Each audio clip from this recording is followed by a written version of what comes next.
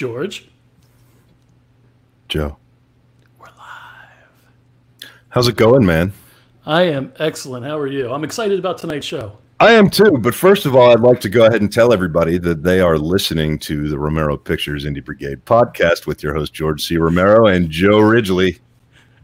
Wow. Fuck you, Joe. You can teach an old dog new tricks. Yeah, it only takes several weeks. Man, how about that? That works. That works. So Yeah. For those that are listening, we do have Jan Birch on tonight and Michael Mandeville. And George, you got something to talk about real fast before we get Jan on. That's kind of near and dear to you. Well, I certainly do. I think what I'm really excited about kind of pushing here in the beginning of the show tonight is the Scare Tactical line that we've put up on our merch store.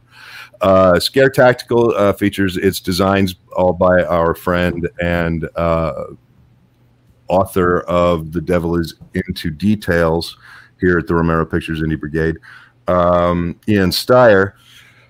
Scare Tactical is a line of clothing that we, and coffee mugs that we're launching to try to raise some money to get all of the legalities and all the paperwork and everything off the ground for the Veterans Compound. Joe's putting up some pictures of some pretty cool stuff. We've got Scare Tactical, Fuck Your Reboots t-shirts. We've got If I Die, Film It. These are all messages that we feel are important to the Indie Brigade and the punk rock spirit of everything that we're trying to promote here. And so if you want to get some cool ass merch with some cool ass messaging and help us, help vets, that would be great. So you can do that over at romeropictures.com/merch. And check it all out. Everything you buy, a portion of everything that you buy goes directly into an account to help us help veterans through the Veterans Compound and get that thing off the ground. So that's the big thing I wanted to talk about. The other thing is we should probably break down all the shows that we've got. I know you have a graphic of that really quickly. Of course I do. These are all of the arms of the Romero Pictures Indie Brigade at this point. Films used to be dangerous. Everybody remember that. We've got the Indie Brigade, which you are watching and or listening to now. We've got the Drone Cav with probably the best drone guy you could ever ask to learn things from, Terry Gerald. He's phenomenal at what he does. He's a regional expert for all of the official flight stuff. And organizations that I don't know enough about to speak about, so I'm going to stay quiet there, but learn everything you can from this guy because he's a drone genius. We've got the Nasty Nation with Chuck Nasty, which is a dear friend of mine, and a great audio podcast for you to listen to. The Devil is Into Detail with Ian Steyer, the artist behind Scare Tactical and all of the new logos and look and feel of the Romero Pictures Indie Brigade brand. And then finally, we've got Weird Wonderings with the Wagner Wiles with Lance and Samantha Wagner. We love Lance and Samantha. They are an amazing couple, and the way they watch movies together as a married couple is interesting, to say the least. So I hope you tune in and watch that. And as always, in the middle there, we had the good old Blame Joe. This is a message that's bigger than everything. It's bigger than the brigade. It's bigger than all of us. This message needs to spread globally.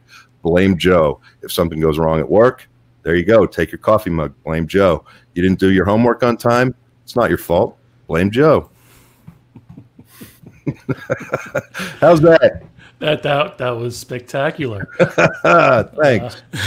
I've worked on it for a really, really long time.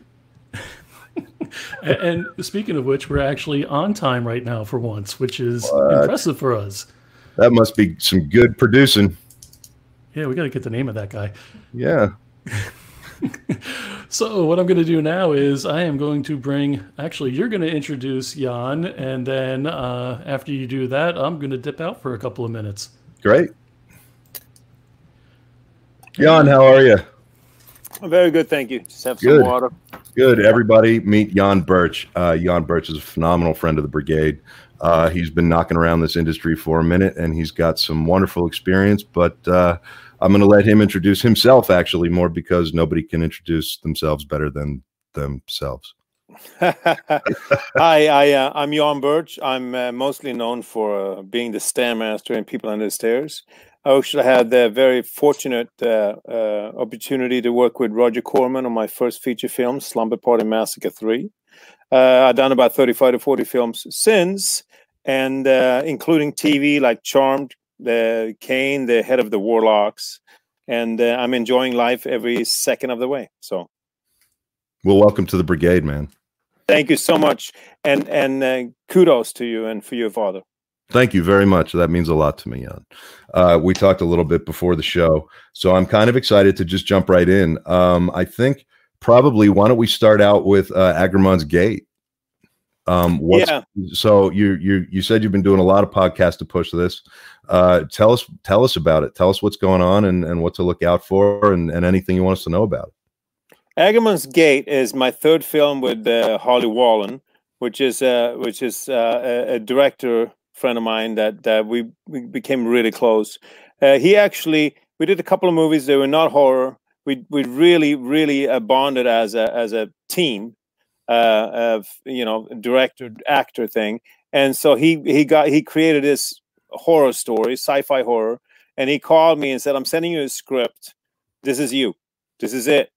So I read the script and I said to him immediately, could be the sleeper hit of the year. I said, you know what you got here. You got a supernatural thriller with an old style Hitchcock scares. It's not gory. It's not bloody, but it scares the shit out of me. And I said, I assume you want me to play Carter Stan, who's now, possessed by Agramon. And he's like, yeah, I wrote it for you. I had a blast, as you can see on that poster, playing that character.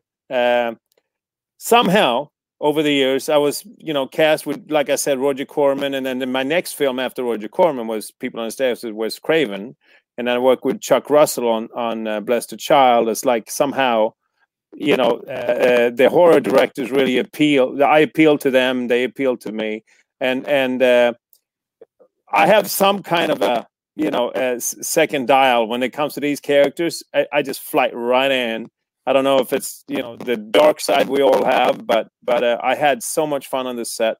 Lorraine Landon is fantastic as my wife, which I can't tell you too much right now, but she's getting into major trouble because of me. I'm shot by my son way past when, and then fast forward, and I come back as you can see probably, and. The script is fantastic. The hype is extraordinary. I'm very happily surprised about the hype. Everybody's calling me about this premiere. Studios are contacting me about having special seats on the red carpet, even if it's already picked up. They're like, somebody, no names mentioned, but Universal called me, and one of my friends at Universal said, "I want to go to that red carpet." I'm like, "It already has distribution." He said, "That's not where I want to go. I just hear that this is a very well done film, and I love to see you in it." So I'm like, hey. So so next Friday, February 7th, we have a red carpet premiere with tons of invited people, including studio heads and a lot of press.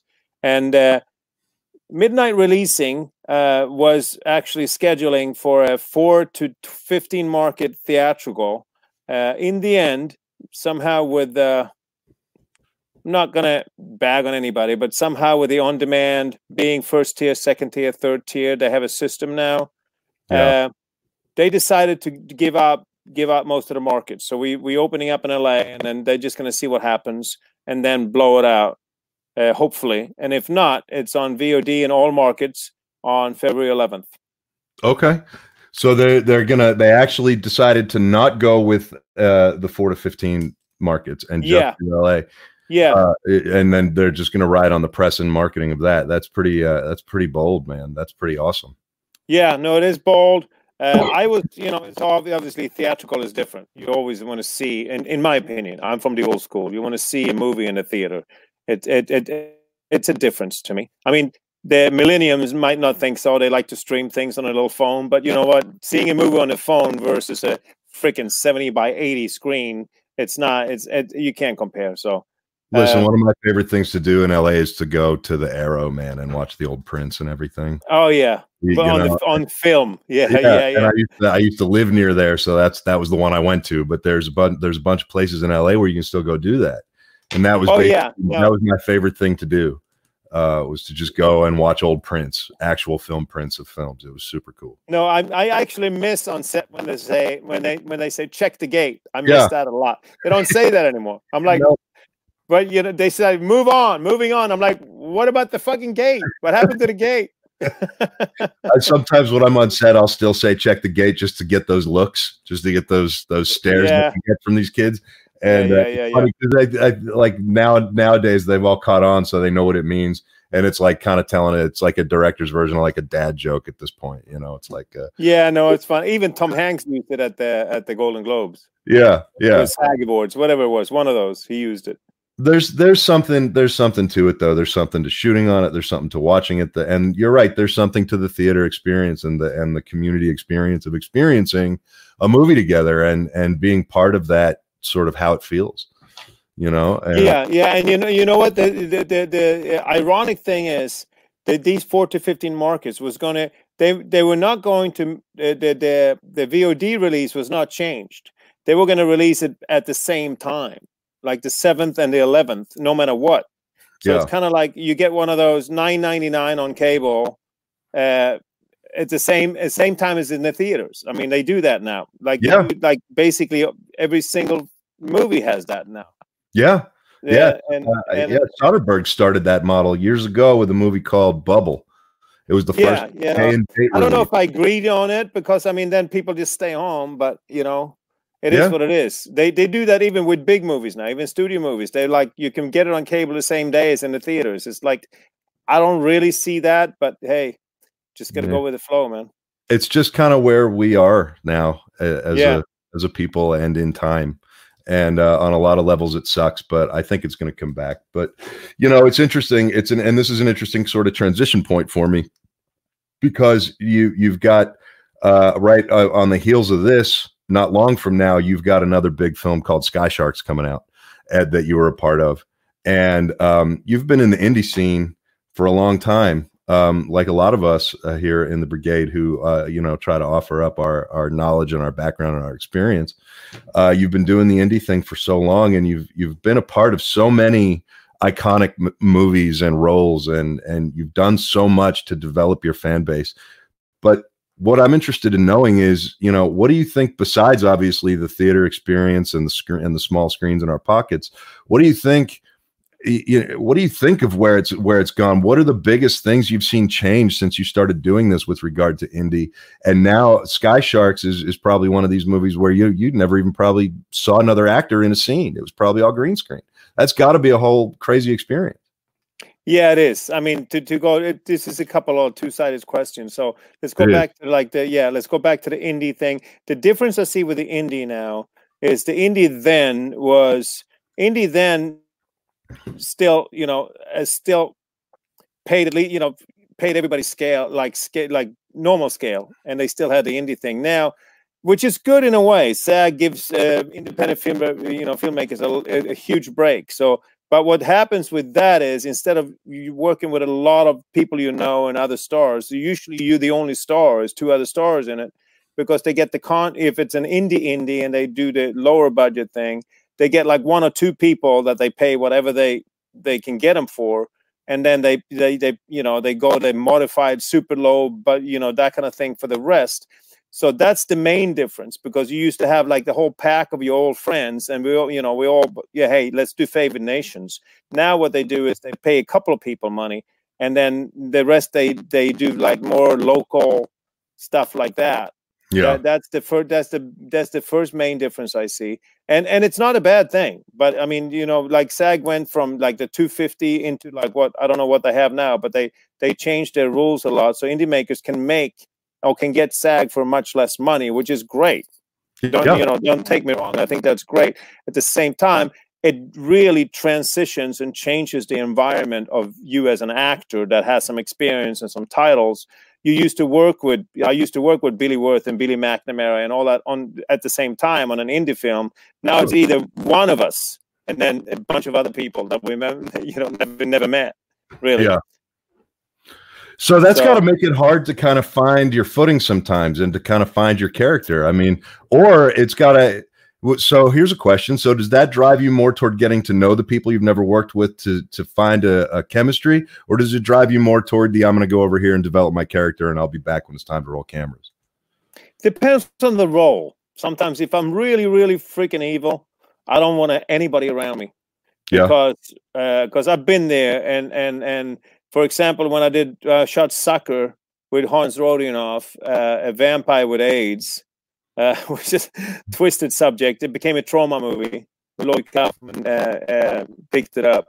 I as soon as I talked to anybody, I kind of poisoned them because I was so freaking dark. Took me 2 months of throwing up after I finished the movie.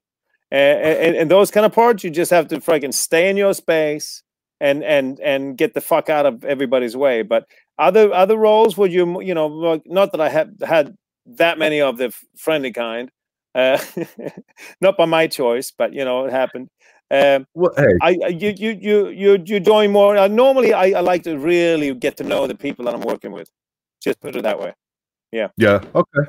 Well, it's interesting because, you know, does it bother you that you've been kind of associated with the types of roles you get on a regular basis, or are you cool with it? Because it seems to me, as a writer, it seems to me that I prefer writing villains and bad guys. So, you know, I think you can make almost a stronger character. Your heroes can only have so many layers, but your villains can go forever. You know, so how do you like playing the roles you play? Are you happy with that, or would you rather be out there playing, you know, the white hat cowboy type guy? You know what? My passion is acting. So if you get me something that I can sculpt and mold, I that's my life. I've been acting since I was 5 years old.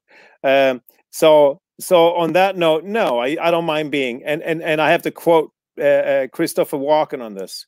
He was asked about 25 years ago, do you mind being typecasts? And he took a beat and he said, typecast bought me 5 homes. You think I'm complaining? Well, and that's a wonderful attitude. I fucking love that answer, actually.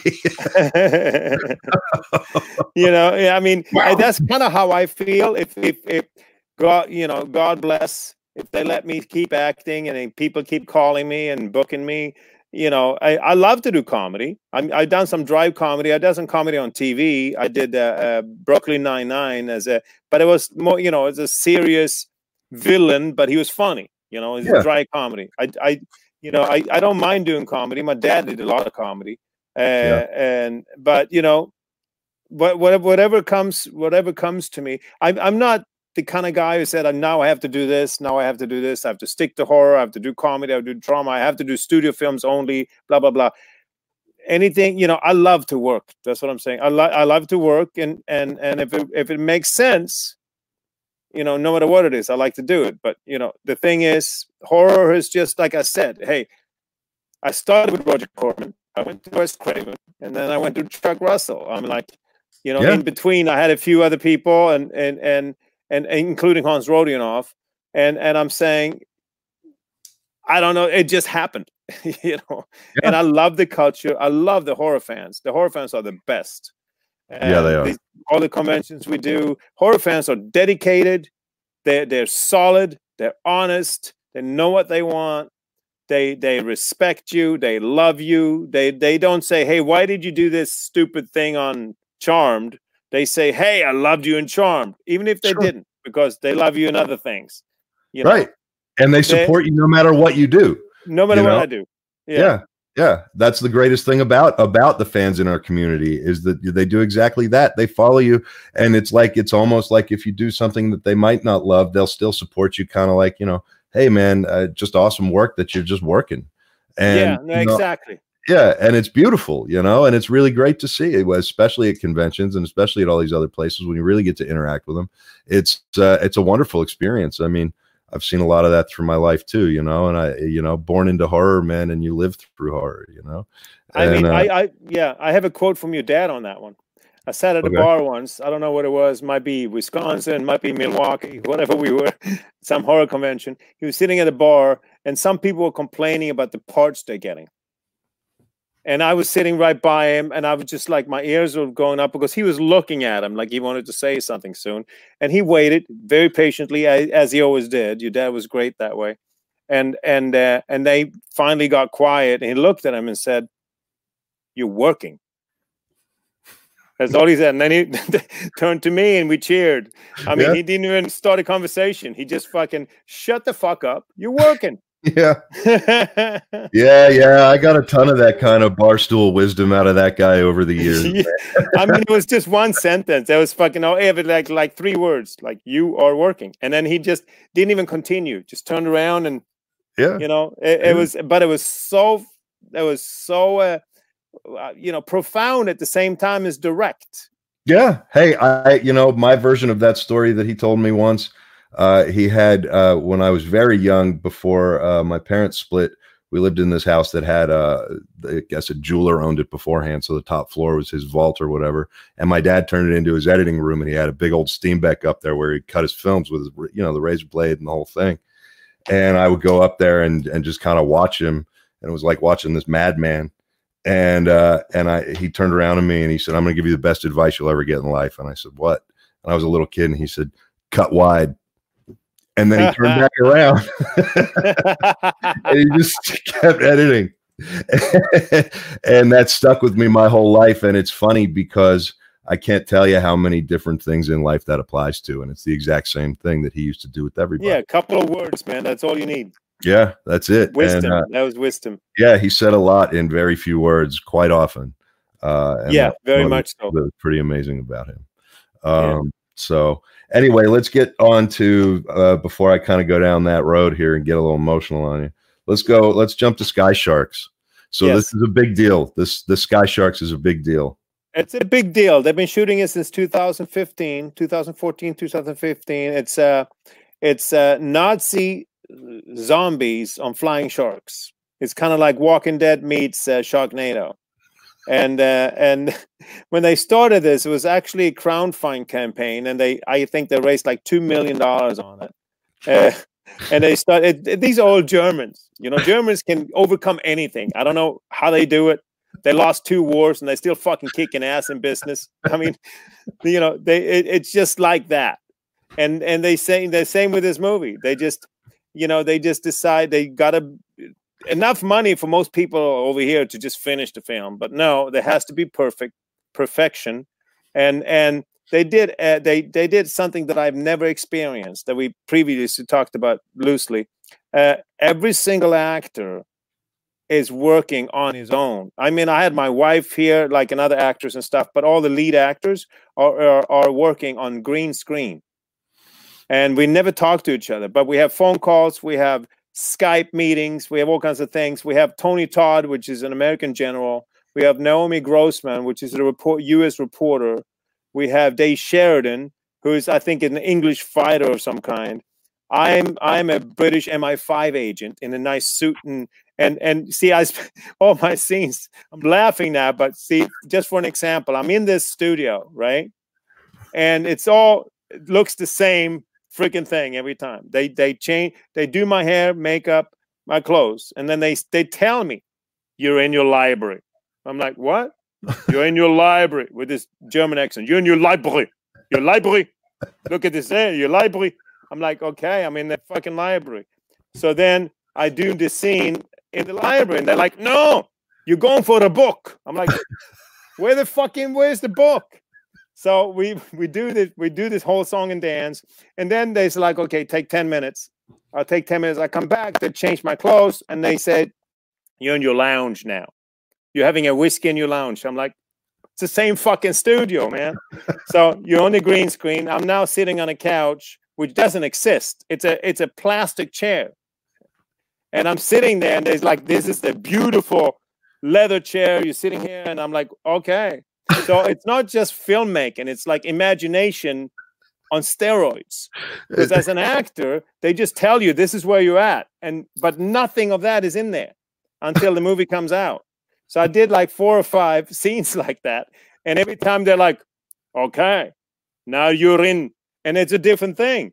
And then I talked to Tony afterwards, and Tony's like, "I'm fucking nuts. What's happening here?" I was in a TV studio. I was on an airport. He said, I did it all in like 3.5 hours. What? I'm like, future of filmmaking. And on a good note, these filmmakers, Mark Fazy, the director, Jazid Benzard, the producer, they raised a lot of money on crowdfunding. They went to Sony Germany, got some more money. They went to all kinds of people. They shot some stuff. They shot some trailers. You should check out the last teaser trailer online. 2009. It's like, it says Sky Sharks trailer 2019. That's the last one. It's like a minute long. There's not really any actors in it. Of all the stars that was in it, they just did like as a teaser reel. Then so everybody shoots by themselves. And what they have done is every year they have different people. So that's like it's taken this time too. So it's like 2014, 15, 16, they shot all the actors. And then since then, they've been in post. And the last one I heard was they're supposed to premiere in Texas this March at the SXSW. But then they now pushed it till the summer, which I don't know exactly what festival. But I know this much. England, France, and Italy and Spain already want to buy theatrical with Sony. Germany is Sony. They're still negotiating US. They spent another 5 to 7 million euros in post at this time. And they're perfectionists. Wow. That's all I can say. They're like, every time they say we're almost done, they're like, no, the sound is not perfect. See, this is the disadvantage. The sound's not perfect. You're in a studio. No, it's like a Stanley Kubrick movie. You know, a movie can never, as you know, a movie is never done. It's like a painting. Yeah. It's a painting or a book or any artistic phenomenon or whatever artistic outlet you do is never done. You can write a poem 100 million times different ways. Yeah. You can write, you can paint a painting, and every day you're like, oh, a little more blue here, a little more yellow here, a little more red, you know. Same with movies. Mm-hmm. And Stanley had a little bit of that problem because he was never, they let him stay for 4 years in post. And I think with you know, no judgment or offense, it's just they wanted, also the Germans, they're perfectionists. They're like full-blown perfectionists. So they just like now, I think, come to the point, they spend so much time on it that if it's not absolutely perfect, they don't want to release it. Yeah. So I'm hoping to see it this summer for sure. Well, it sounds amazing. But so wait, so you didn't do any scenes with any other actors or anything? It was literally just you by yourself? Yeah, no, I had my wife was a German actress. Okay. And my butler was another German actress to have some local people. We all work with local people, but all the stars never work together. Wow. Well, I can't wait to see this. It sounds kind of interesting and crazy, and I want to check out that trailer. So, well, listen, we're coming up on our 30 minutes here. So what kind of stuff do you want to leave some folks with here? What do you want people to follow? What do you want people to go check out? If you just want to plug everything, Joe will throw you full screen and you can just tell everybody where to find you and what's going on with you. Well, Agamot's Gate, of course, coming up February 11th. Sky Sharks, please check it out. Other movies that the same director as Sky Sharks is out now on demand is Eternal Code and Betrayed. Some really good movies. Oh, look at my little dog is right here. I got full screen. So anyway, Jan Birch page on Instagram. Instagram is the hippest thing now, so please follow me on that. Jan Birch on Facebook, Jan Birch on Facebook fan page, Jan Birch on Twitter. And if you check out IMDb, just click along because the star meter is actually what the movie it's like the same as the freaking clicks right now with the producers and directors in town. So it's important for everyone. That's not that's not Tom Cruise, of course. Well, Jan, I'm being honest here. No, you're absolutely right.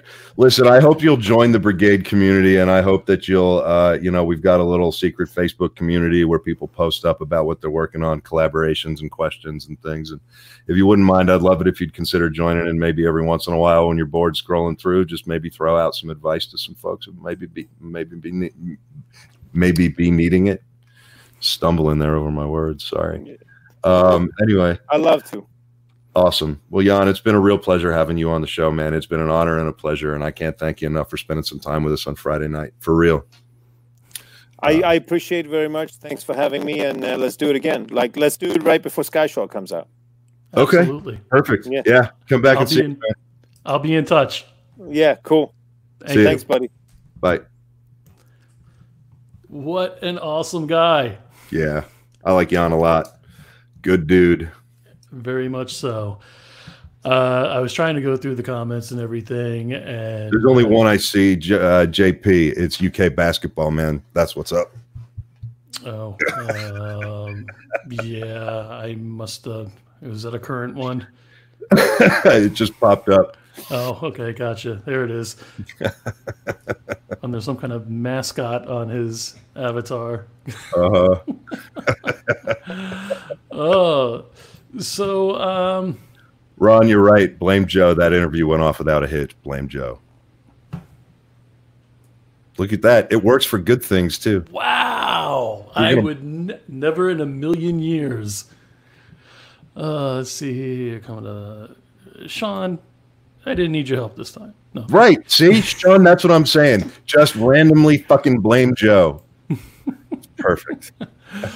Well, we will be having Michael Mandeville on momentarily. I'm not quite sure what happened. I think he was trying to actually get some screen captures for me. So you got a couple of minutes to look pretty. Well, first of all, I think I'm going to take this opportunity and let everybody know that they're listening to or watching the Romero Pictures Indie Brigade podcast with your host, George C. Romero and Joe Ridgely. And you've just been listening to me chat with Jan Birch about his upcoming project, Agerman's Gate, another very cool sounding future project called Sky Sharks, and sort of just talking about the indie life of an actor over his amazing career from People Under the Stairs all the way up through Sky Sharks so far. And he just keeps on going. So I was pretty excited. He seems to be interested in kind of joining the community, maybe helping out, giving some people some guidance, that kind of thing. And he's one of those all-around actors that he has done it all. He's done major motion pictures, and he's done the indie scene. So, and he's one of those guys that everybody knows, especially if you're a fan, if you're a genre fan, you know him. You absolutely know who he is. We got Dino. Dino, thank you, buddy.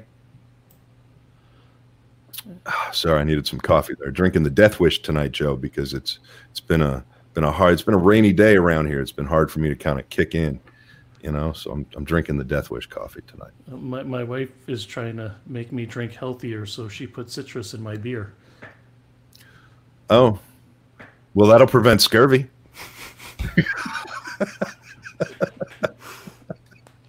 Touche. Well played. Almost ruined the mic, but hey, what the hell? Well, it wouldn't be the first time that mic was ruined. All right, man. Let's see. How can I fill this time? How about fuck you, Joe? Is it Tuesday?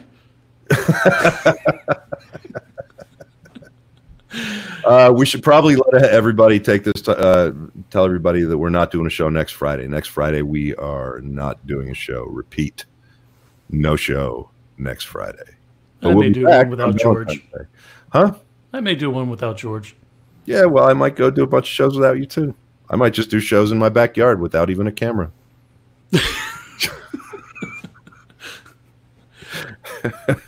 Wow. Hey, you know what? If they can do a movie where an actor is in a room with nothing, why can't I do a podcast without a camera? Sitting on a plastic chair, which is supposed to be a couch, and have a butler wait on him. Exactly. So it all sounds good to me. Believe it or Scotty not, put some cool news up on the social medias today. They got a bunch more songs recorded. Yes, they did. Hold on a second. Sorry, I'm messaging Michael. I'm going to put you on full screen. Great. No pressure. Well, hi, everybody. Here we are, you and me. Not much to do, just waiting on Michael. Michael's actually just went to NAPTY. I'm not sure how you. But I heard Joe, and then he got muted. Very excited about. Now he's back. Fuck you, Joe. I won't bring Michael up then. Bye. Your mic's muted. No, it's not. Jesus. Oh, wow. And everybody out there wonders why I drink. Nobody wonders. All right. Well, what I am going to do is first say hi to Samantha Wagner. Hello, Sam. Hey, Samantha. And I'm going to bring up Michael now, and I'm just going to kindly tell Hey, Michael. bud. How's it going, man? LA traffic, I get it. Absolutely. Yeah. All good. All good. Unfortunately, he sent me some screenshots. That's quite a few for me to actually load up at once this late into the program. I will see what I can do, and I'll let you guys talk. And George, introduce Michael so everybody knows what's going on, please. Thanks for doing that, Joe. I'm sorry for dropping that at the last second there. I go, I should have my act together, but I go, wait. I should have asked. I'm sorry. I should actually take this moment to interject and say, see, this is a good example of what line producers do to directors during production. and I'm still right. Hey, I know you've been planning this crane shot for 10 days, but I took away your crane today because you're a bad boy. You just need a bird. Find a bird and duct tape. Gavber's tape and a crow. Get out of here. Take your phone and get on that roof and get your fucking shot. It's one of those things. What can I say? Hey, my beautiful wife is watching. Rebecca Romero. She is watching. Hello, Rebecca Romero. I'm thrilled she's here. Meet you through your name tag there. Always makes me happy when she gets in. People are really digging you and me sitting down and talking, Michael. I think it's very cool, and I think it's become a really solid piece of the brigade. So I want to thank you for dedicating so much time to us, man. Yeah, you're welcome. You're welcome. I was looking forward to it. I just thought we'll have some good topics, and it hadn't occurred to me I could actually go and talk about NatP. And I was going to send an update to the file, and then I think Joe actually sent me a Facebook message and went out of my head. It's entirely Joe's fault, but so I couldn't do an article update. So I thought, I could actually get there it is. It's got a logo. He's going to start selling shirts. We have actually. We've got blamed. Look, there's the Blame Joe coffee mug. Mine is actually sitting in the distribution center. It was supposed to be here so I could have it on tonight's show, but I will have it when we're back on Valentine's Day. It'll be here Monday. We've got a whole line of merch up, and a lot of it is actually a whole new bunch of designs. And I'm dedicating a portion of all of those sales to trying to get the Veterans Compound a little bit funded, so we can get all of the T's dotted and the I's crossed. Oh, excellent. That's yeah. So, then we just need to blame Joe even more. Mm-hmm. I think that seems to be the metric and the motif of the merch. Look that's a lot of M's I just threw in there. Well, and it really is the overarching message of the entire Indie Brigade that we want to get out to the world. Blame Joe. Blame Joe. You'll either get a real good sympathy vote or like hit in the bank line. I don't know. I'm not sure which way that's going to go. Well, it's been a minute since you and I talked because you went to Miami, right? I went to Miami I flew in on Sunday, then kind of picked up my badge on Monday and Tuesday, Wednesday. It continues to Thursday, but it's only like 2 or 3 sessions or something. So I flew out on Thursday. And on these couple days here, you learn a great deal. And also I want to let the viewers know. I mean, you go down there, you sign up, you register, and you can do it on the cheap. I stayed there, got an Airbnb. I think the rooms in the actual Fontainebleau Hotel are $450 to $1,280 a night or something like that. And I could just do it on the cheap. And you find American Airlines, and I think I got a round trip ticket for less than $400. So, but what do you get out of that is a couple days there, and I loaded up the schedule, see what Joe's going to be able to do with that. But as you and I have talked, even when I talk about my son, he said wants to be in the film industry. I said, no, you don't. You want to be in the media industry. It's a significantly different thought. And I think Indie Brigade's actually has got a pretty good sentiment going on there, because it's indie across the board, and a brigade is something that is flexible. And today, I mean, even I had a discussion today with somebody on the indie market, and it seems to be so genre driven, whether it's faith-based, science fiction, action, or something, that seems to dominate. So therefore, very genre driven sales. But you can actually do things like make a feature that is in essence an elongated proof of concept for a TV show. And that's something to consider. I mean, if you really are practical, or you want to be artsy, you know, whatever you want to do. But I think that there's some merit in that if you're looking for building a career, to have that thought process.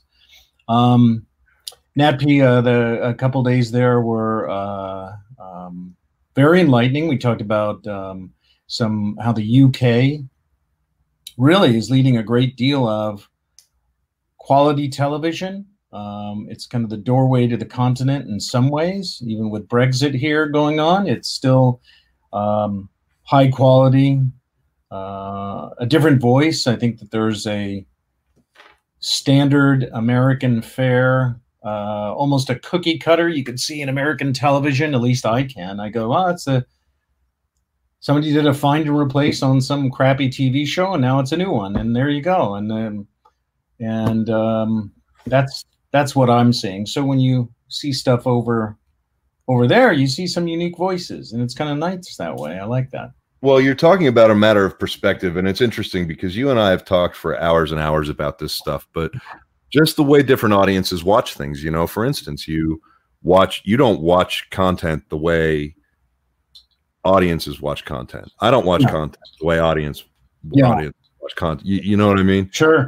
It's impossible once you've seen behind the curtain to the degree that you have, you know, or even to the degree that I have, which is not even close to yours. You know, it's unbelievable how you look at the stuff that's made in America, that's made by the studios, made by the networks, and you literally can just see how they just take pieces and put them. It's like building blocks, and there's some guy in an office somewhere, and he says, okay, we've got, you know, multicultural family A and multicultural family B, and they live next to each other. And then what blocks are over here? Oh, there's, you know, and that's all that it is. And, you know, I think that's why things really stand out. And it's interesting that the UK is sort of leading that because, you know, I've always looked to the UK for a good standard of television style content. I mean, even back as far as shows like Lovejoy, I remember watching the original Lovejoy show. Yeah. You know, they've always kind of had something when it came to their episodics that America never really was able to achieve with the rare exception like stuff on HBO and the gold standard. But you know, it's an interesting way to look at it, and an interesting place to look for inspiration. And, you know, anyway, sorry. No, I think you're right. You have a couple differences. One is you have some stellar flagships here that have come out of the UK that people always remember. And let's say in the last few years, because the landscape, you can't go back 10 years and 20 and 30 years. It's pointless. The indie market in the 90s was pumping and big, and that was 25 years ago. So this is a different world that we're in right now. And if you look at Downton Abbey, and I was talking to somebody there at NATP, I believe, or pretty sure it was there. And then what happened is Downton Abbey was made. Then they came to Universal Studios and they said, hey, we're going to sell this British show. Well, they so believed in the quality of it that it basically sold for equal to some American shows, which is a big deal. So you had this coming out of the UK, and all of a sudden you have this whirlwind of a different, you know, what's interesting is a little world that nobody really had seen. This moment in time between the imperial British world of Victoria, which she had died 1901, I believe.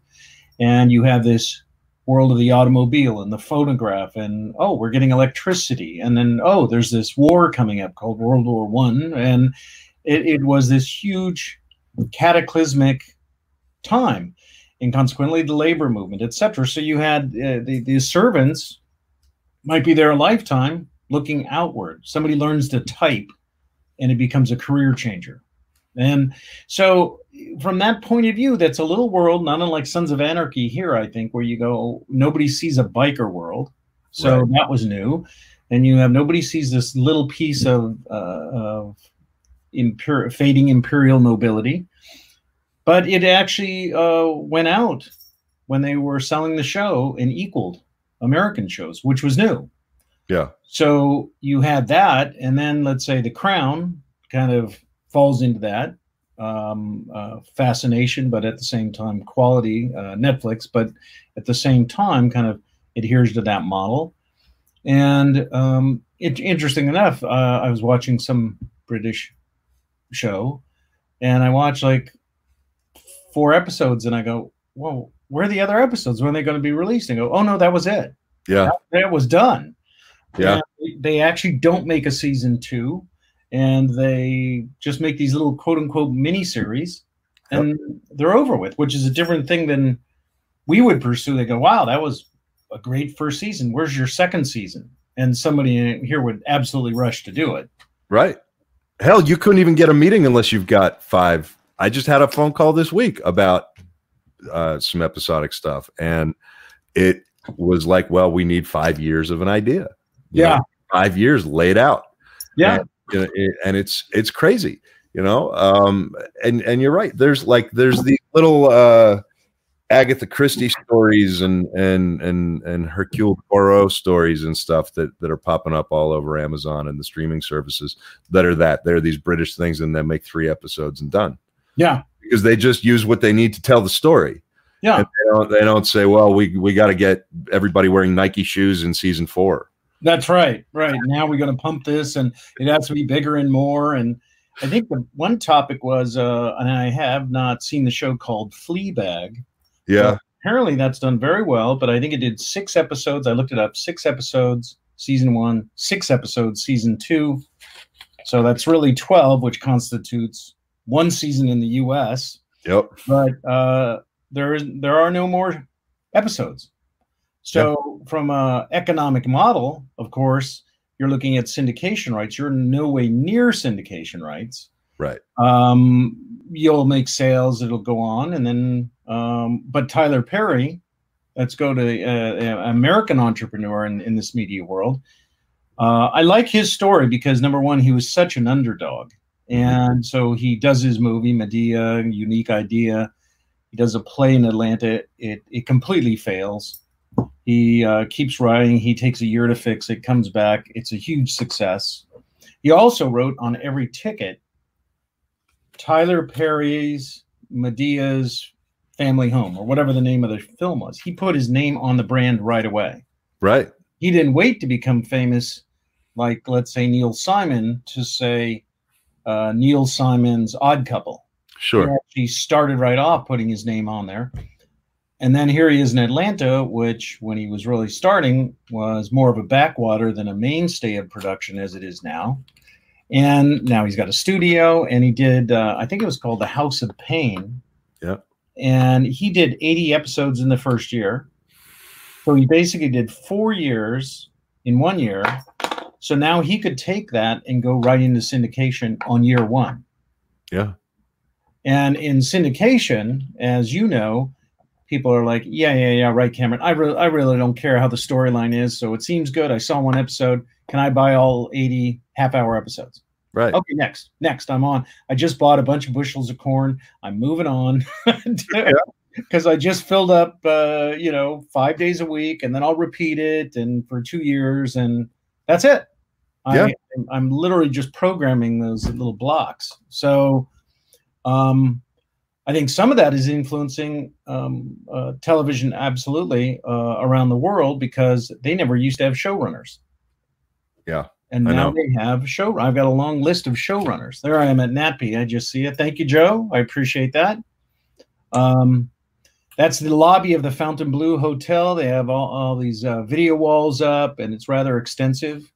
The place, the venue is very, very good. They got a lot of meeting rooms there. It's right near the beach. Their future of television is here. Now, this was kind of interesting because if you look at a few of these bigwigs here, Laura Molan, who's there in the blue dress in the middle, more or less, she actually, if I read it right, is NBC Universal. And she had some very insightful things because they're trying to gravitate from a traditional AVOD network into a AVOD and streaming network. So that was very interesting to hear what she had to say. Okay. And what you can do is you get all these kinds of people, like she's the vice president of marketing of NBC Universal. Right. So where else can you hear something like that and go up afterwards and go, how you doing? Can I have your card? I mean, there you go. Well, and you know what? Now's probably a good time to maybe, I think we just kind of jumped into conversation like you and I always do. Do that. Maybe now's a good time for you to kind of maybe break down what NAPTI is. Sure. And why you went there as who you are in the industry and what you do in the industry, why it was important to you. And kind of just maybe break it down a little bit, because what I think is important for people watching and listening to know is that this is an actual industry event that does cost money and takes a lot of time, energy, and effort to get there. It is not an unmanageable experience, but something that a lot of people may not be aware of, number one, and may not have any idea why it would be important for them. But first of all, fuck you, Joe. What? I want some screen time. No, I'm kidding. What are people listening to? See, some things in Hollywood never change. It's about the screen time. That's it. That's it. Here at the Romero Pictures Brigade podcast with your host George C. Romero and Joe Ridgely. Currently speaking with Michael Mandeville, freshly back from NAPTI. Is it NAPTI or NAPTI? Because if you look at it, it's everybody says NAPTI, but it's NATP, right? Yeah, National Association of Television Programming Executives. So it's a pretty long-winded kind of term that they shortened to NATP, and for the most part, it would just basically be television programming executives. And then they kind of enveloped, we have this thing called cable. Oh, that's interesting. Okay, we'll do that. And then you had DVDs and come out, so that was kind of a side area. But then when streaming hit, it really changed. And I think there's two conferences, or three, I should say, that really are interesting to I'm going to say the Indie Brigade entrepreneur, shall we say, because you have streaming, which is at various conferences in the U.S., from New York to Los Angeles. You have NATP, which occurs in Miami, and then they're going to have one here in Los Angeles in July for a day. NATP Miami is the main one. And then you have VidCon, which is really in June in Anaheim, about online video, which is very, very good as well.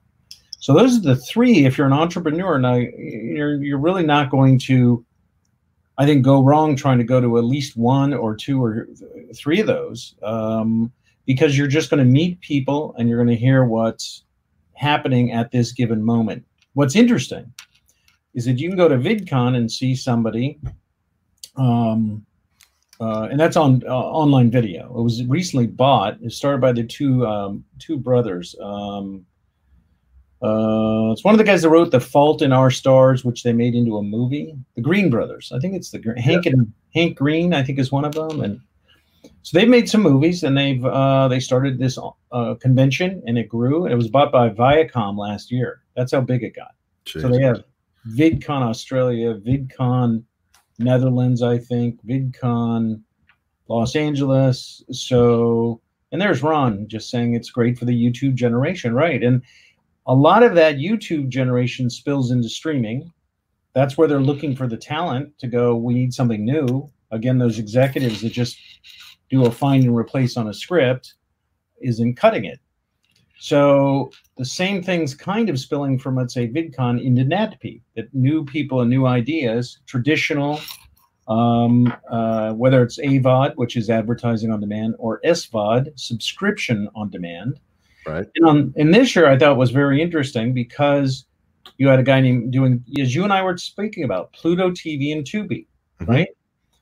So I think it was the CEO named, I want to say William Levinson or Kevin Levinson or something.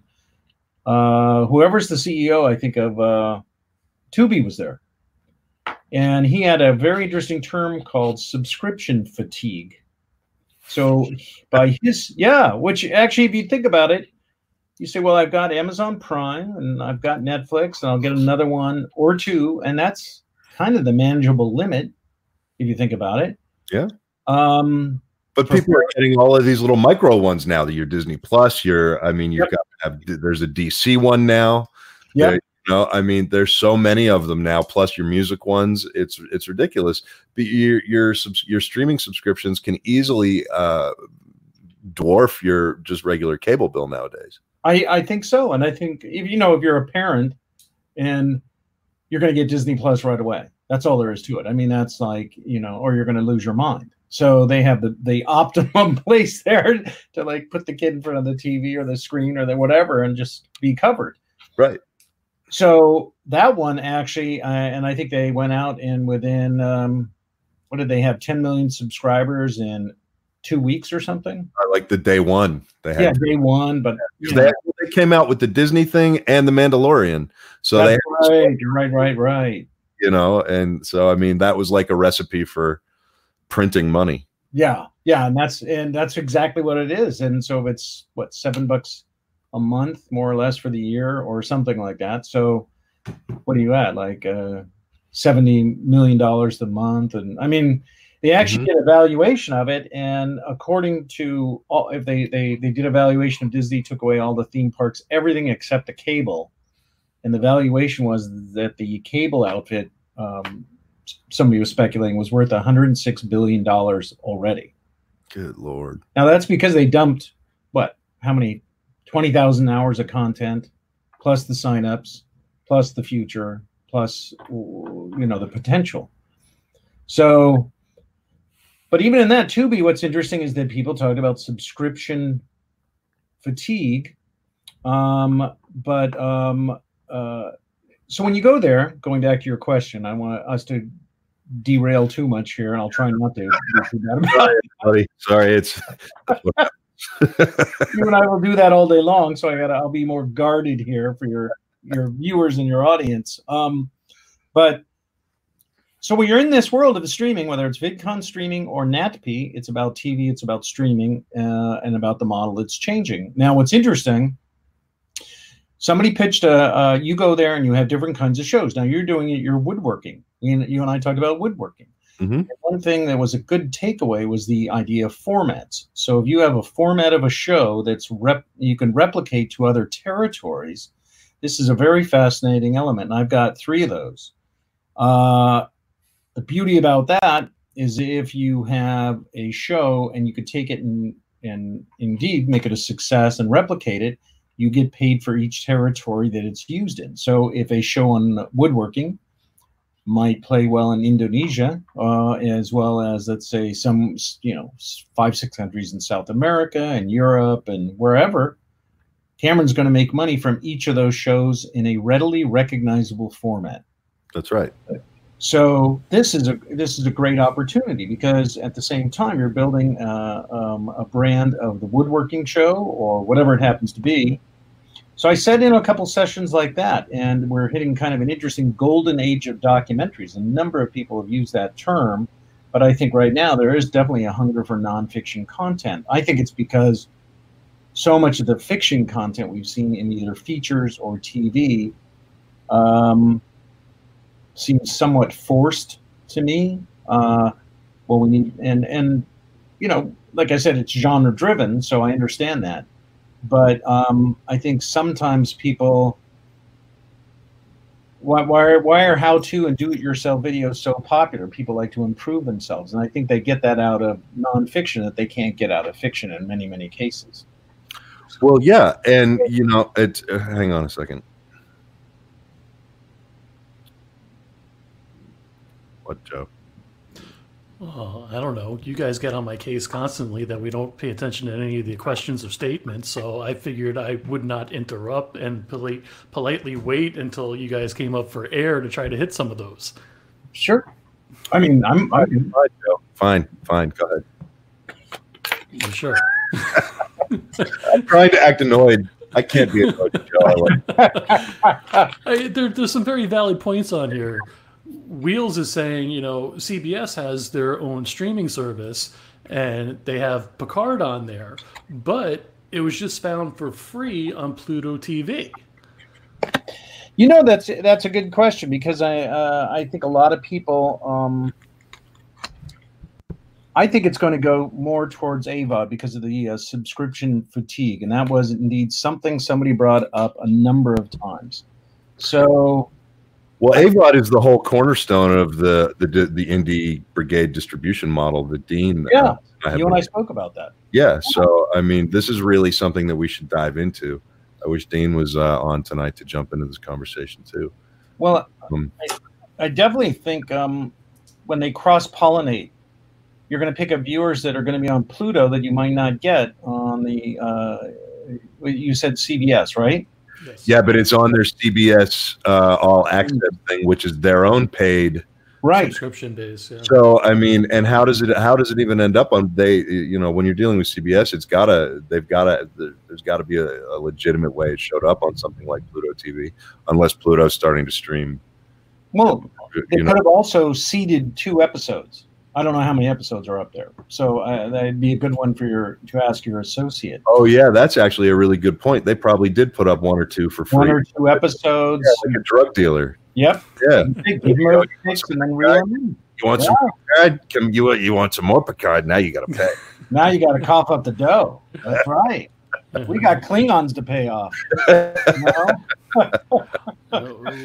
Here's one. Tubi is crushing Netflix and Hulu regarding low-budget indie films. It is huge and is going to get much bigger because no subscription fatigue. Yep. That's exactly the point. That's exactly what we're talking about. That's right. With our distribution model and what Michael's bringing up right now with the AVOD stuff. And they got 20,000 hours or 20,000 movies, whereas Netflix is 10,000. Yeah. So that's a significant player. And, when it comes to economizing, and I mean, I don't know how many times I see something in the theater and go, it'll be out on Netflix or someplace soon enough anyway. Sure. There's very few times I want to go to the theater. They actually said the average person goes to the theater in the U.S., I think, 5.4 times a year or something like that, or maybe even less, which is not a lot. And I've had this more and more, this phenomenon where I watch and I will see something new, but I'm not intrigued enough to actually watch it. I'll look at the title and I'll go, that's kind of interesting. I'll look at the idea and I'll go, okay, but I'm not going to watch it. Right. But see, how much of that is from the fact with, what you and I have seen and been around for so long of our lives and careers. I can read a synopsis and I can basically judge the budget based on the artwork and some of the screenshots. And I can say, okay, it's about a talking pizza who partners up with a New York detective. And, I get it. I get the whole movie. I get what it is. I just wrote that script. Featuring Sam Elliott as the voice of the pizza. That's right. And I'm good. Of my pepperoni. I think that's true, and I think when you look at sorry, I got my cat here, and he's just indefatigable. He's like worse than an indie actor. But subscription services, so he gets subscription fatigue. That's right. That's exactly it. That's exactly it. But we got the two new cats, and they're just capturing us. So while you have cat problems, JP was saying do-it-yourself stuff like Sean and I are doing are also more relatable to, he meant the common person. I think that's true. I think JP is right because I can give you an example here. And I mean, I was really grateful for this when I took my car in, and this is the power of YouTube, of course. I took my car in and the key and the ignition. I'd have to crank it and kind of turn it and still wouldn't turn the car over. So I take it into the guys at the dealership just to get at least some kind of an average here, and the guy goes, yeah, it'll be $13.80 to take apart the steering column and fix it. Mm-hmm. And of course, I'm like, you fucking assholes, you know. I mean, I'm just like pissed off. I'm like, $13.80. Go online. I research the issue for an hour. I find this video that shows how you take apart the steering housing on the ignition. You pull out the receptacle of the key. You basically get the end on a drill bit, like a metal. You'd probably know the term, but it's a small piece that allows you to file something off.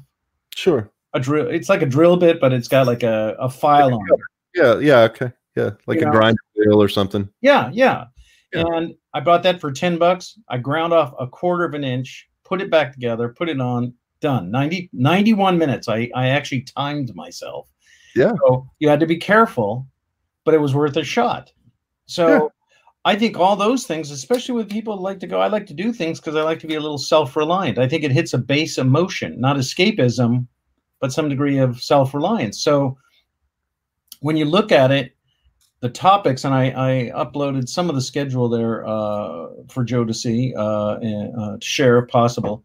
So if you look at it, some of the stuff you have: documentary leadership keynote panel, nonfiction, content revolution, the future of free. That's exactly Adam Lewinson. That was the guy at Tubi. He was the CEO. So the CEO of Tubi is there trying to make plans to do some content.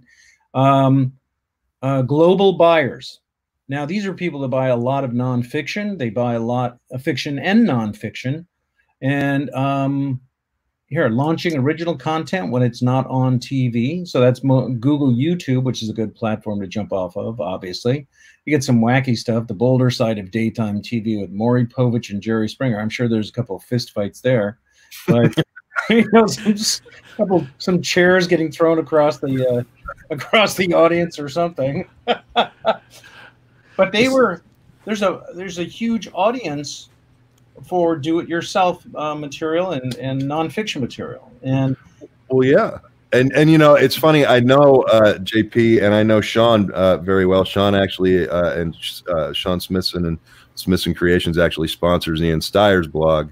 The Devil is Into Details, which is part of the Brigade. Oh, nice.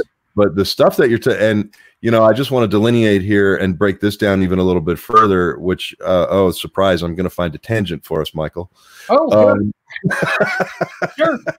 You're talking about the DIY stuff that is sort of problem-based, right? So, like for a while, it used to be if you wanted to boost your numbers and boost your SEO, you needed to address sort of like what you're talking about. I've got a problem. I've got a 2007 Hyundai whatever issue with my gas tank exploding, and so there's your question. You type into YouTube, and that populates that sort of list of questions and the types of things like that. And that was a way that people were hacking sort of SEO for a while and figuring it out. But that's the kind of DIY that you're talking about, is learning how to solve a problem.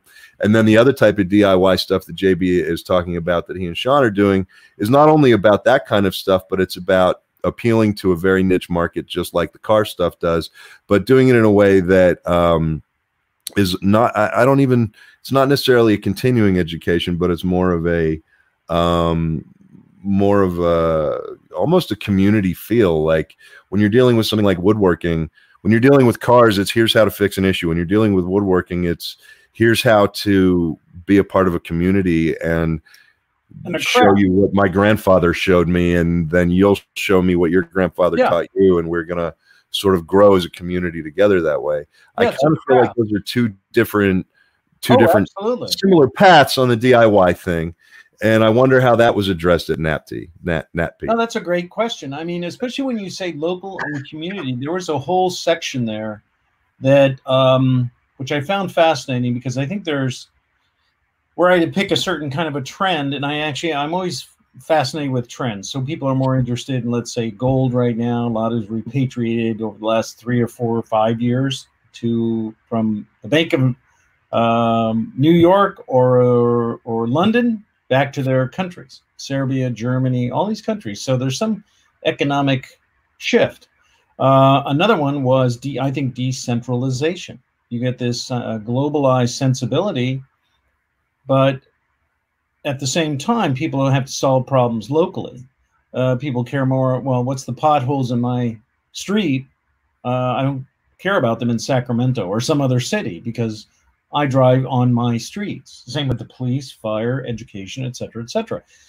And there was a great deal of mentioning the fact that things are going to be more and more localized. And there was an entire panel about that. So how do you dive into now? By local has an interesting thing because one guy said, look, I have a group of people that, and I'm trying to remember the skill, I think it had to do with more with sculpting, but he mentions sculptors are all around the world, but when you put them all together, they're in one neighborhood.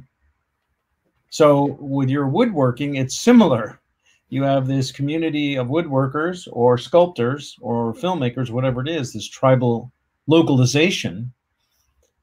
Even though it comes from a global outreach, it's localized on this data board.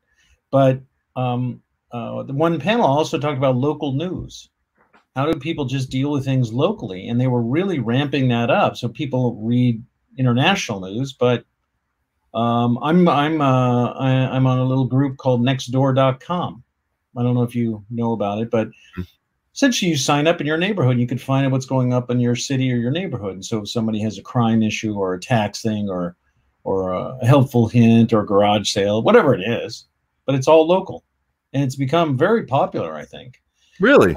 Yeah. And we so have little like neighborhood Facebook groups and people post up like there's some man running down the street, bring your gun. Yeah, there you go. Yeah. Show up fast, right? Yeah. Fast as I could type. No. Turn right. You're live. Turn right. Turn left. I mean, that's essentially the same metric. I think people do that and they get support. And a lot of times people ask about, might seem mundane issues, but it's real about apartments, friends, references, babysitters. I mean, all sorts of stuff. So it's a little bit of a Craigslist, neighborhood Craigslist, I guess might be a good way to put it. But if you circling back to NatP, who has something they need on that venue that could be served by content?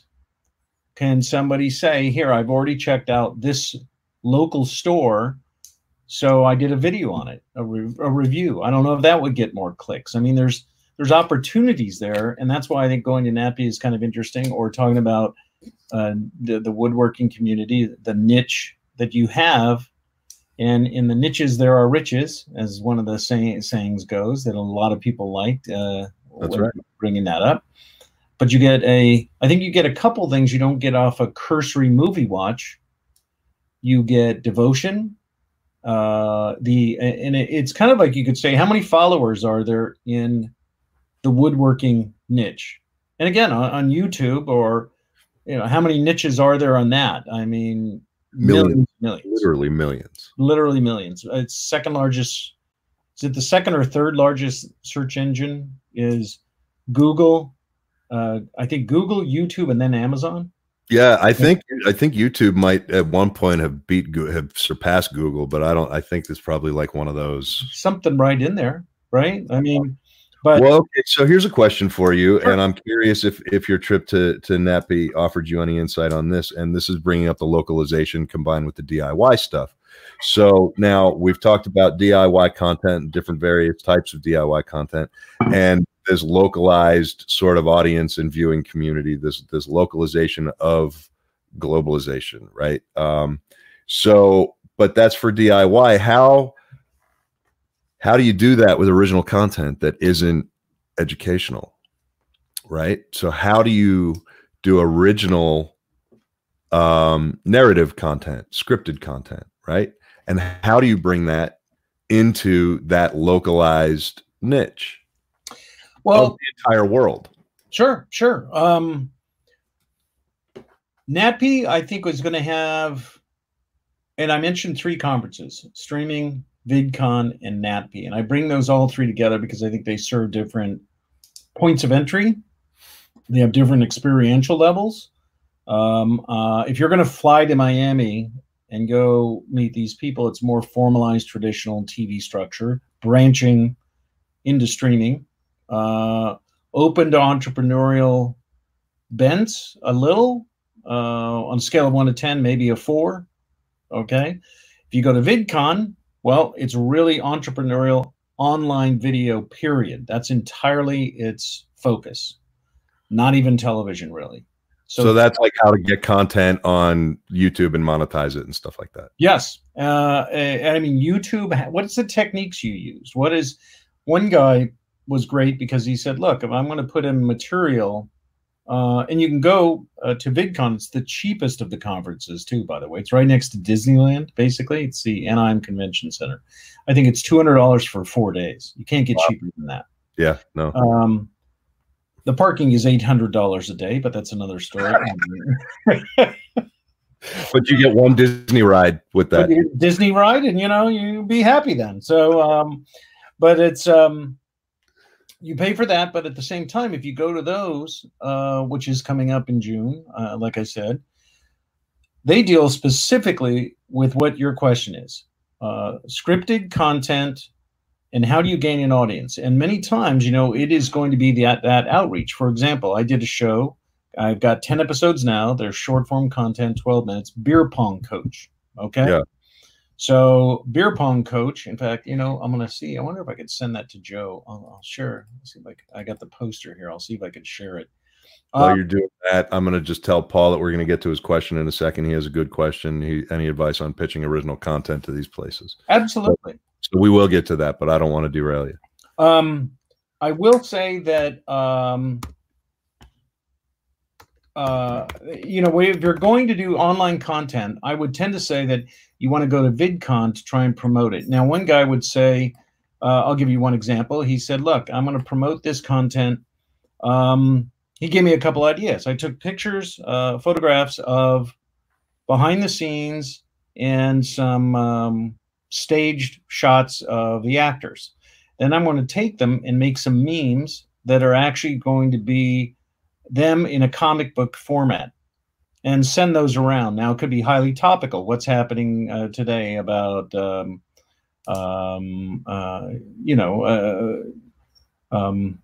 canceling flights to China. I don't want to get flippant about a very serious matter, but at the same time, let's say airport frustration might be it. Sure. So if a couple of my, characters are in this comic book format, now I could send that around and see where it gets passed and people know, oh, it's Beer Pong Coach. Well, I should go check that out. And so you start to get this kind of sense of guerrilla marketing. It's not unlike with Steve McAvity that did The Passion of the Christ and We Were Soldiers and tons of great movies. He said, I don't need producers. I need producers who know how to market. Right. Big difference. So if you're just thinking you're going to deliver and hand deliver it, that's 20% of the game. The other 80% is getting it out there and marketing it and getting the audience. That's right. One guy also said, if you're going to put out this content, have a color code. So he would use, I think, red for his entertainment content, yet he would use blue for his technology discussions, his kind of do-it-yourself stuff or other things like that. Sure. He'd also pay to get a unique font. He goes, man, people have not seen this font before. So now I have a unique way of catching somebody's eye. Right. And so that's some of the advice you can kind of get with some of those people. I think getting on the wave of a trend, whether it tends to be Twitter or capturing that at the moment, means that you're not serving it up to be. You have two parts. You have the content that you're making that you have to shoot, edit, post, music, credits, and get it out there. And that could be a month, 6 weeks, whatever. Then you actually have the part where you're promoting it, which could be done in the trend at the moment. So if I can actually, take airport frustration, then that starts to circulate with the headlines. And sure. That's one way they were talking about. Be prepared to have a marketing campaign that's not static, that kind of catches the wave. Yeah, and basically figure out how to get that at the top of whatever's trending currently. Yeah. Yeah. So you're talking about, making your content the way you're going to make it, but you're talking about almost that subversive marketing. Absolutely. Guerrilla subversive marketing. It's like, people don't talk about this a lot, but one of the companies that we mentioned that has that streaming service with 10 million on day one used to pay artists. I don't know if they still do, but they used to pay artists to do like anti-Disney stuff. So if you ever saw any like big production lines of, say, like a Mickey Mouse thing with like a pierced ear, or like those were actually subsidized by the rat. And that was always one of my favorite stories about subversive marketing, was that they did this kind of stuff because they actually penetrated the subculture and the anti-Disney culture without by people thinking they were saying fuck you. They were actually, buying into some guy in their marketing department sitting in the basement going, no, let's pay the people who hate us. and that's not a surprise, is it? No, but that's kind of what we're talking about. So basically, you take elements of what you've done and you jump on that viral trend and you basically push to try to get viral. So there's almost an influencer side of being a content creator nowadays, and you've got to figure out how to be on the front of that wave. Absolutely. Every time. And that wave is always changing. It's always moving. It's always a new wave, no matter what it is. Every 15 minutes in the fucking news today is a different sky is falling moment, right? So, that's there's true. You could sit there all day if you want to promote something and just hashtag it with whatever's trending, is what it sounds like you're saying. If let's say your woodworking show, and you have that, and that has I would tend to say woodworking falls amongst one of the crafts that is timeless, because you have wood, stone, textiles, glass, metal, right? And in France, when I was in Paris, I was very pleased to go, and you would love this museum, but you actually go to a museum and tour that has those crafts when they have to restore a church or something like a castle to the 14th, 12th, 13th, 15th century. They have to maybe make the table like it was made in the 14th, 15th century. So how do you do that? You do it by getting a part of this group. I can't think of the name right off, but it's like an academy. And then you will actually go, you being a woodworker, would spend a year or two going around to all the different apprenticing with all these different woodworkers in France to learn their techniques.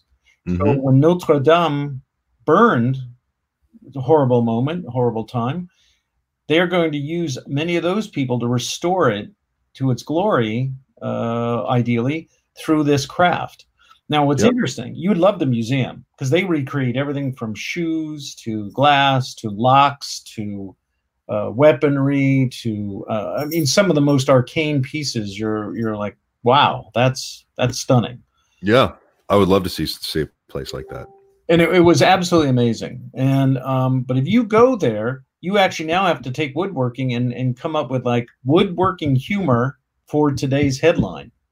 Right. And you say, well, might be something like, well, I think, that politician needs to grow some wood and we know how to cut, That's the best part about woodworking is so easy to go below the belt with your comedy. That's it. It's such a good cheap shot that, and immediately you get the whole man crowd, like jumping into that one. Yeah. Yeah. And then you can capitalize on all the other stuff that's, it's all toxic and everything, right? Because absolutely. I'm toxically masculine because I made a woodworking joke that references a fucking male erection. Yeah, that's exactly right. And hey, there, I see you just got a splinter there, buddy. When the guy's looking below his belt, and you got options that are just extraordinary. So you draw people in that way, and people get that connectivity, and I think that's one great way to market stuff. Well, listen, I want to get to Paul's question here because we got about 5 minutes left here. Okay. Any advice on pitching original content to these places?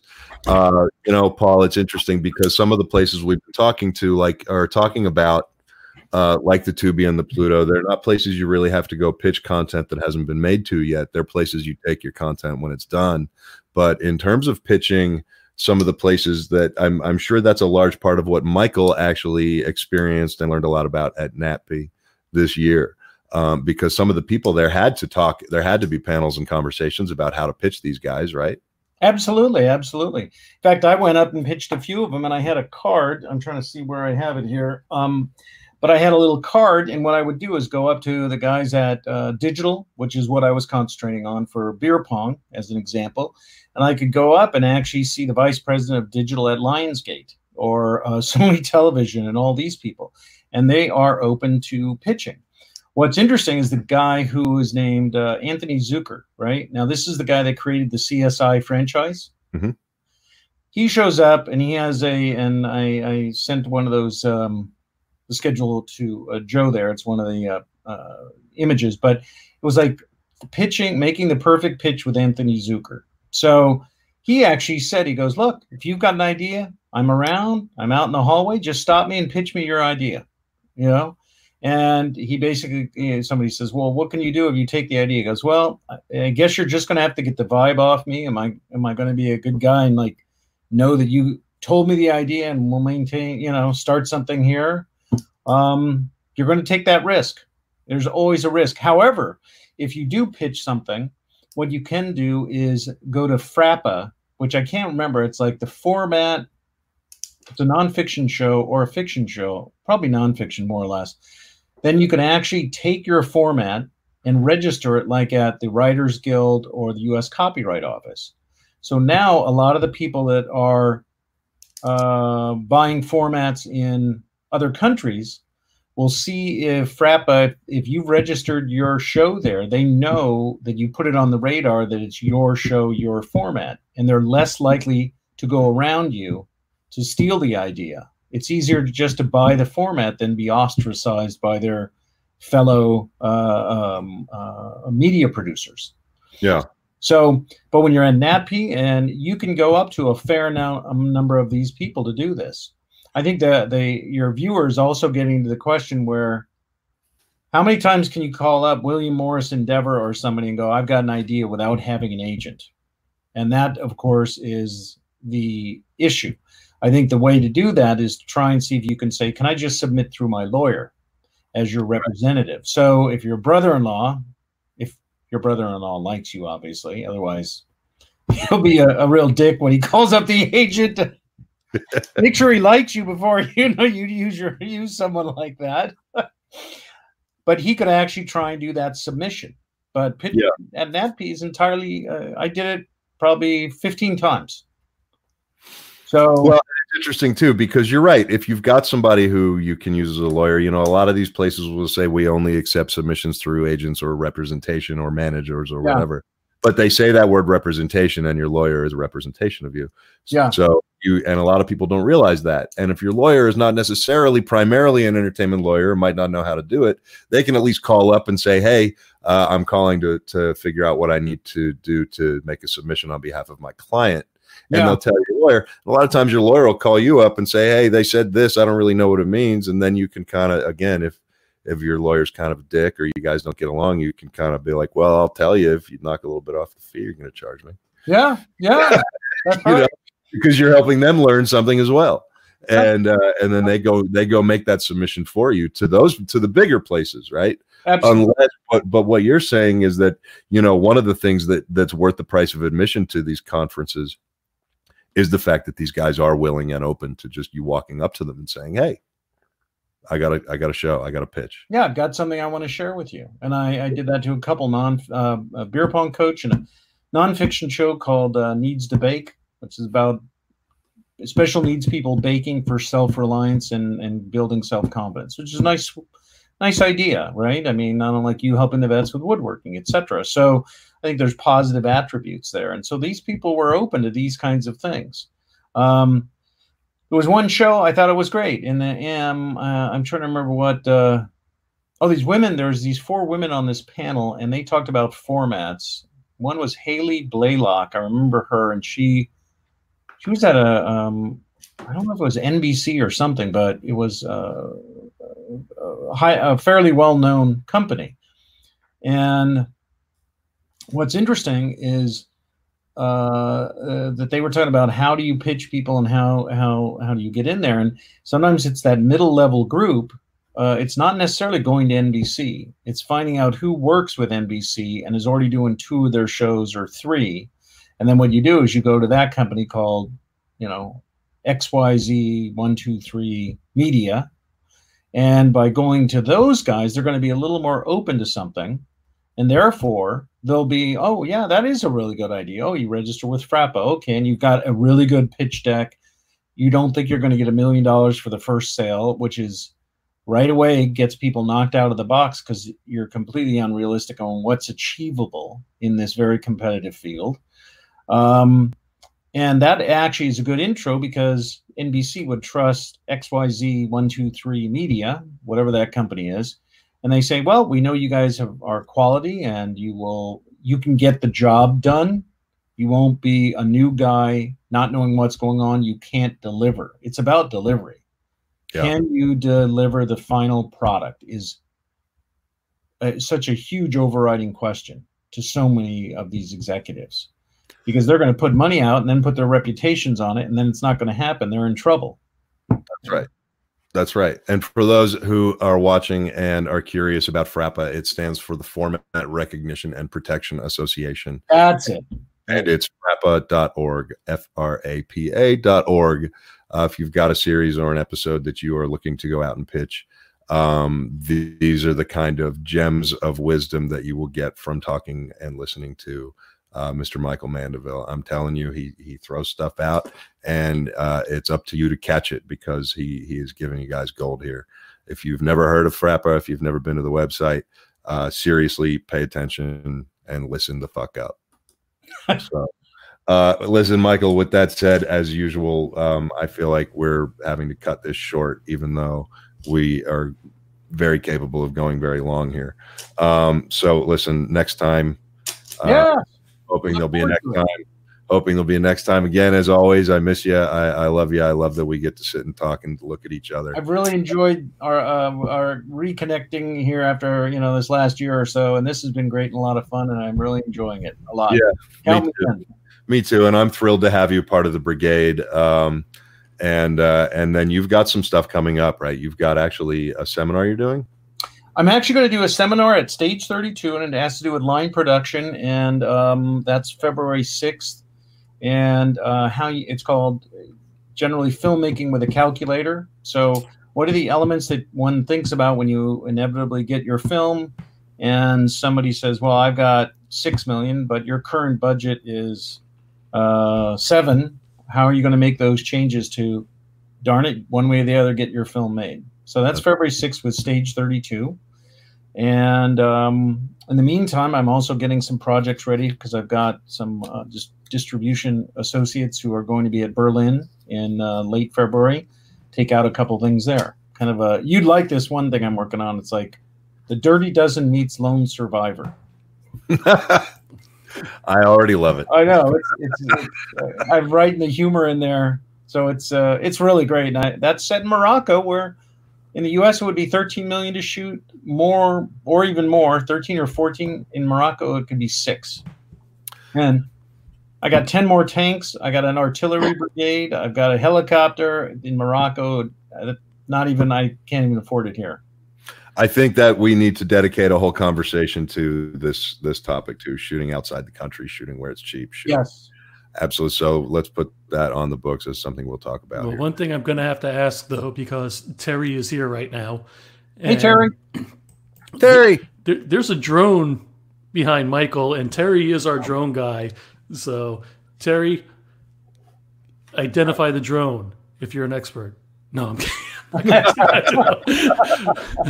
But got a couple of people that want to say thank you to Michael for being on. We got JP. We've got Libby. Libby and her husband Matt are great.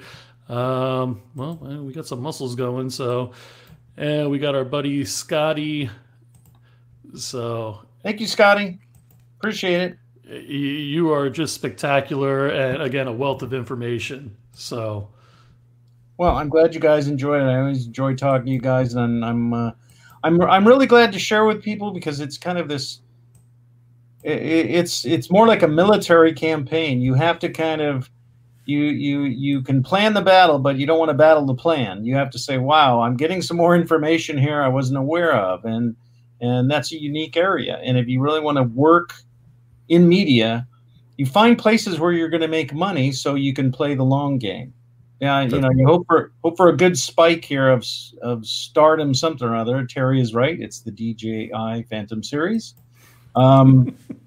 But you can work on that, but at the same time have some way to make money and find your enthusiasm, and don't ignore the other formats. In many cases, there's three nonfiction formats I'm going to ramp up. I think they're all going to be great format shows, and why not? And once they start running, it's like a little machine.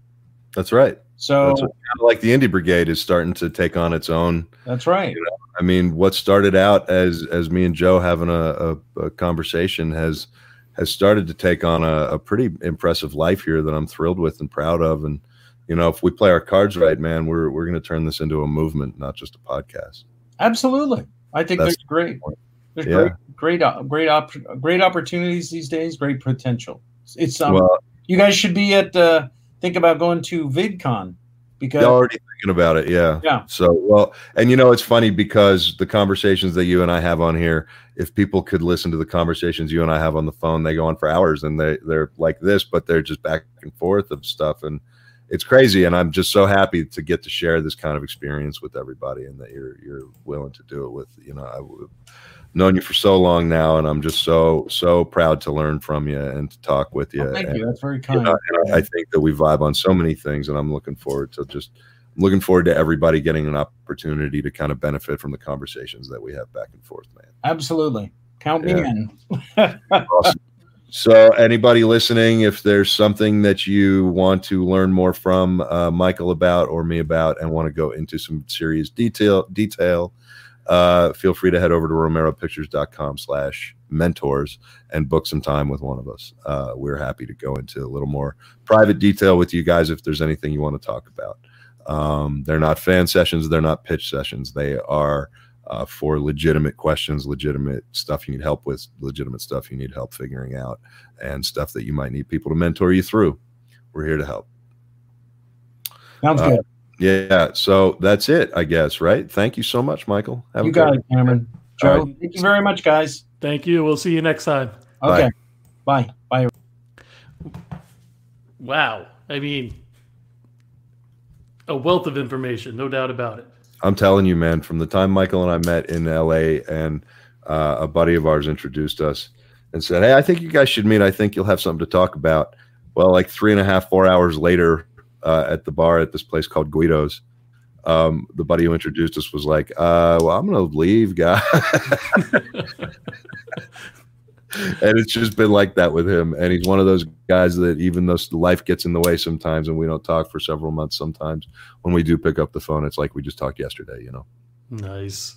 So it's cool. What do you want now? Besides the fact that you're listening to the Romero Pictures Indie Brigade podcast with your host, George C. Romero and Joe Ranchley. Yeah, I wanted you to do that a half hour ago. I did. No, you didn't. Oh, fuck you, Joe. Close enough. I got the list pulled up. Okay, so Joe's going to read a list of where you can find the Indie Brigade podcast with your host, George C. Romero. And again, for those that don't want to see our mugs, we are syndicated on iHeartRadio, Spotify, Apple Podcasts, Google Podcasts, Pandora, TuneIn, Radio Public, and Breaker, and more to come. Boom. Was that my radio voice or no?